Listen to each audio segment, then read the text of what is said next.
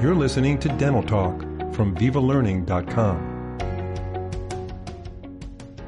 Welcome to this Viva podcast. Today we'll be discussing hemostasis considerations for GP surgical procedures. Our guest today is Dr. Marty Jablow, a well-known KOL, regular speaker on Viva Learning, and practicing dentist in Woodbridge, New Jersey. Dr. Jablow is an attending dentist at John F. Kennedy Medical Center in Edison, New Jersey, and a member of his county's Dental Peer Review Committee. Dr. Jablow is president of Dental Technology Solutions, a lecture and consulting company. Dr. Jablow, it's a pleasure to have you back on the show. Hi there, Phil. Glad to be here. So, as you know, we're going to be talking about hemostasis considerations. You did an excellent webinar on this in the past for Viva Learning, and we thought it was pretty good, and we invited you back for a podcast, so we appreciate you coming on. Tell us about the precautions we should take prior to a procedure that will involve bleeding. Well, the real important thing about this is knowing your patient. I mean, the most important way to stop bleeding is understanding the patient's medical history, because it all starts there. So it's before you even anesthetize the patient, look at the patient to do the procedure, and well before you're going to pick up any instrument that may cause bleeding. You want to know that patient's medical history. So it's what I like to call it, you got to know before you cut. And that cutting can be tooth, gingiva, tongue, because anybody who's picked up a high-speed handpiece has nicked the patient somewhere. Whether it's the tongue, the lip, even just taking the instrument out of the mouth can be enough to induce bleeding. And part of the problem now is that we have more and more patients that are on anticoagulant therapies. They're taking drugs such as heparin and Coumadin, Xarelto, Pradaxa, aspirin, baby aspirin. Most people don't even think about it as a drug, so you have to ask those questions. Are you taking any baby aspirin? If they list any kind of heart issues, these are the things to know. Plavix is another one. Those are all part of understanding the patient. And your best defense is to understand the patient and be prepared before you ever get involved in any of the procedures. So to me, that's where you definitely have to start, patient's medical history. Right. So, but for standard procedures, we're not talking about standard restorative procedures. We're not talking about extraction or perio work or anything like that.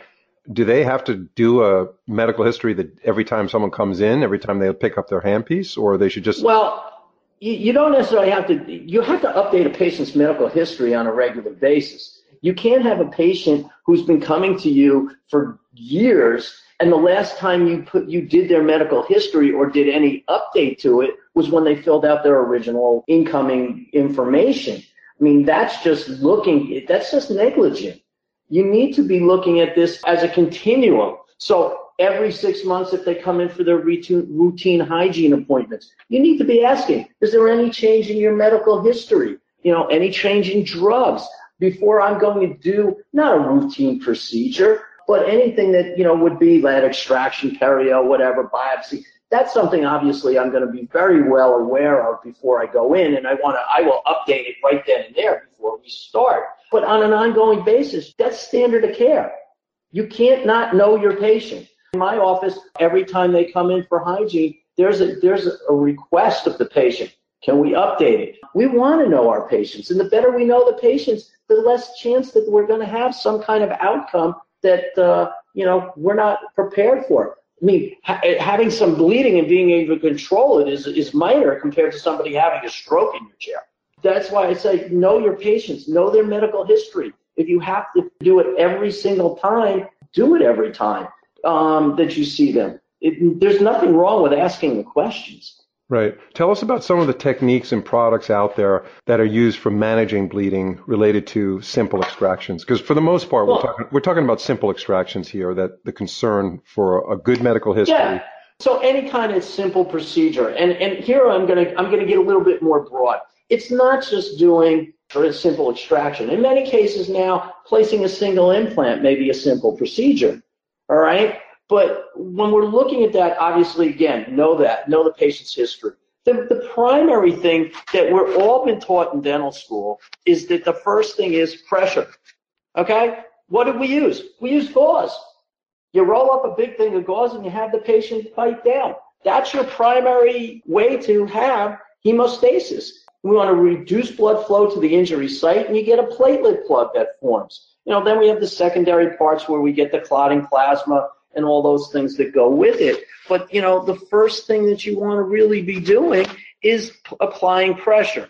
After that, we may look to other things that can control bleeding. Lasers, electric cautery will also be able to control bleeding. And even then we've been taught, just suture the stuff, close the wound. All right, then put some pressure on it. These are all the basics.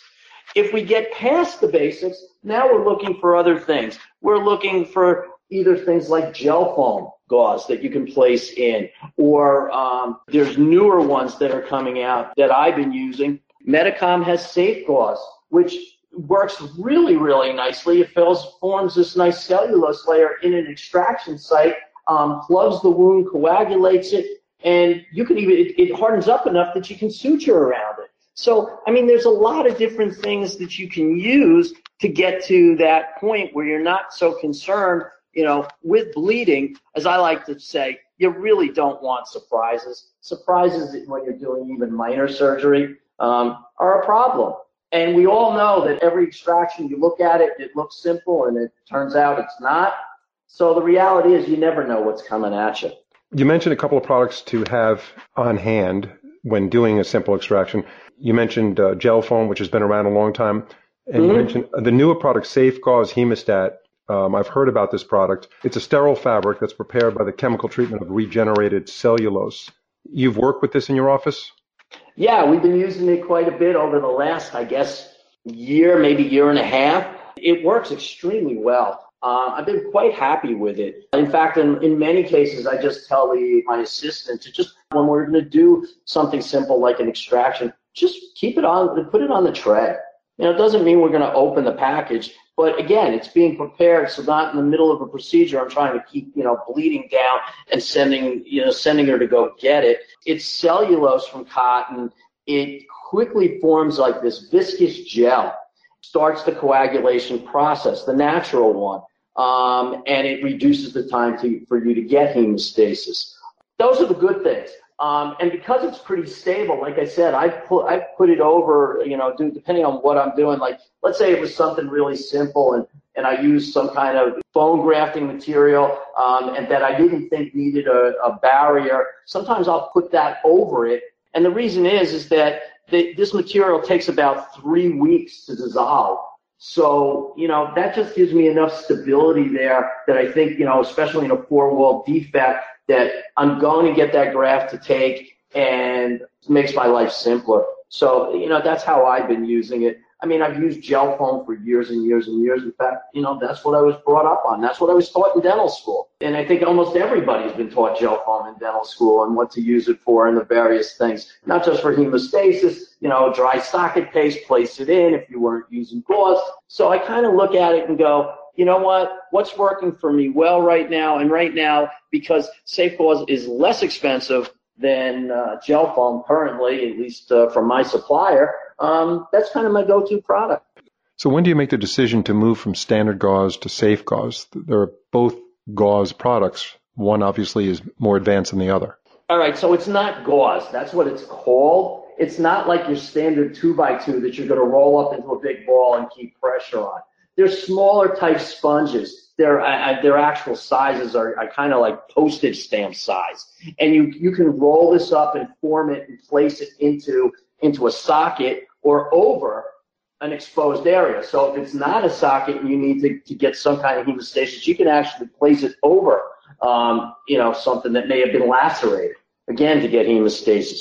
So it's really a small thing that's moldable. And what I find is that when I place it into a socket, it just starts to form this viscous gel, and then it starts to harden up, and it just makes my life simpler. Whereas I find that when I'm using gel foam, it's kind of more, I call it like a styrofoam thing, and it gets much softer very quickly. And you can move it around, but I kind of consider them totally different materials, although they're trying to do the same thing. Mm-hmm. Is there any other recommendations you could make to our audience about keeping the right supplies around, keeping your staff educated on some of the complications that could occur with what we would normally think is a routine surgical procedure, and then it ends up being more serious. Any tips to close out this podcast that you can make? Any recommendations? Yeah, well, the most important thing, again, is knowing the patient and their medical history, having everything that you think can go wrong, because Murphy's Law will tell you everything that can go wrong will.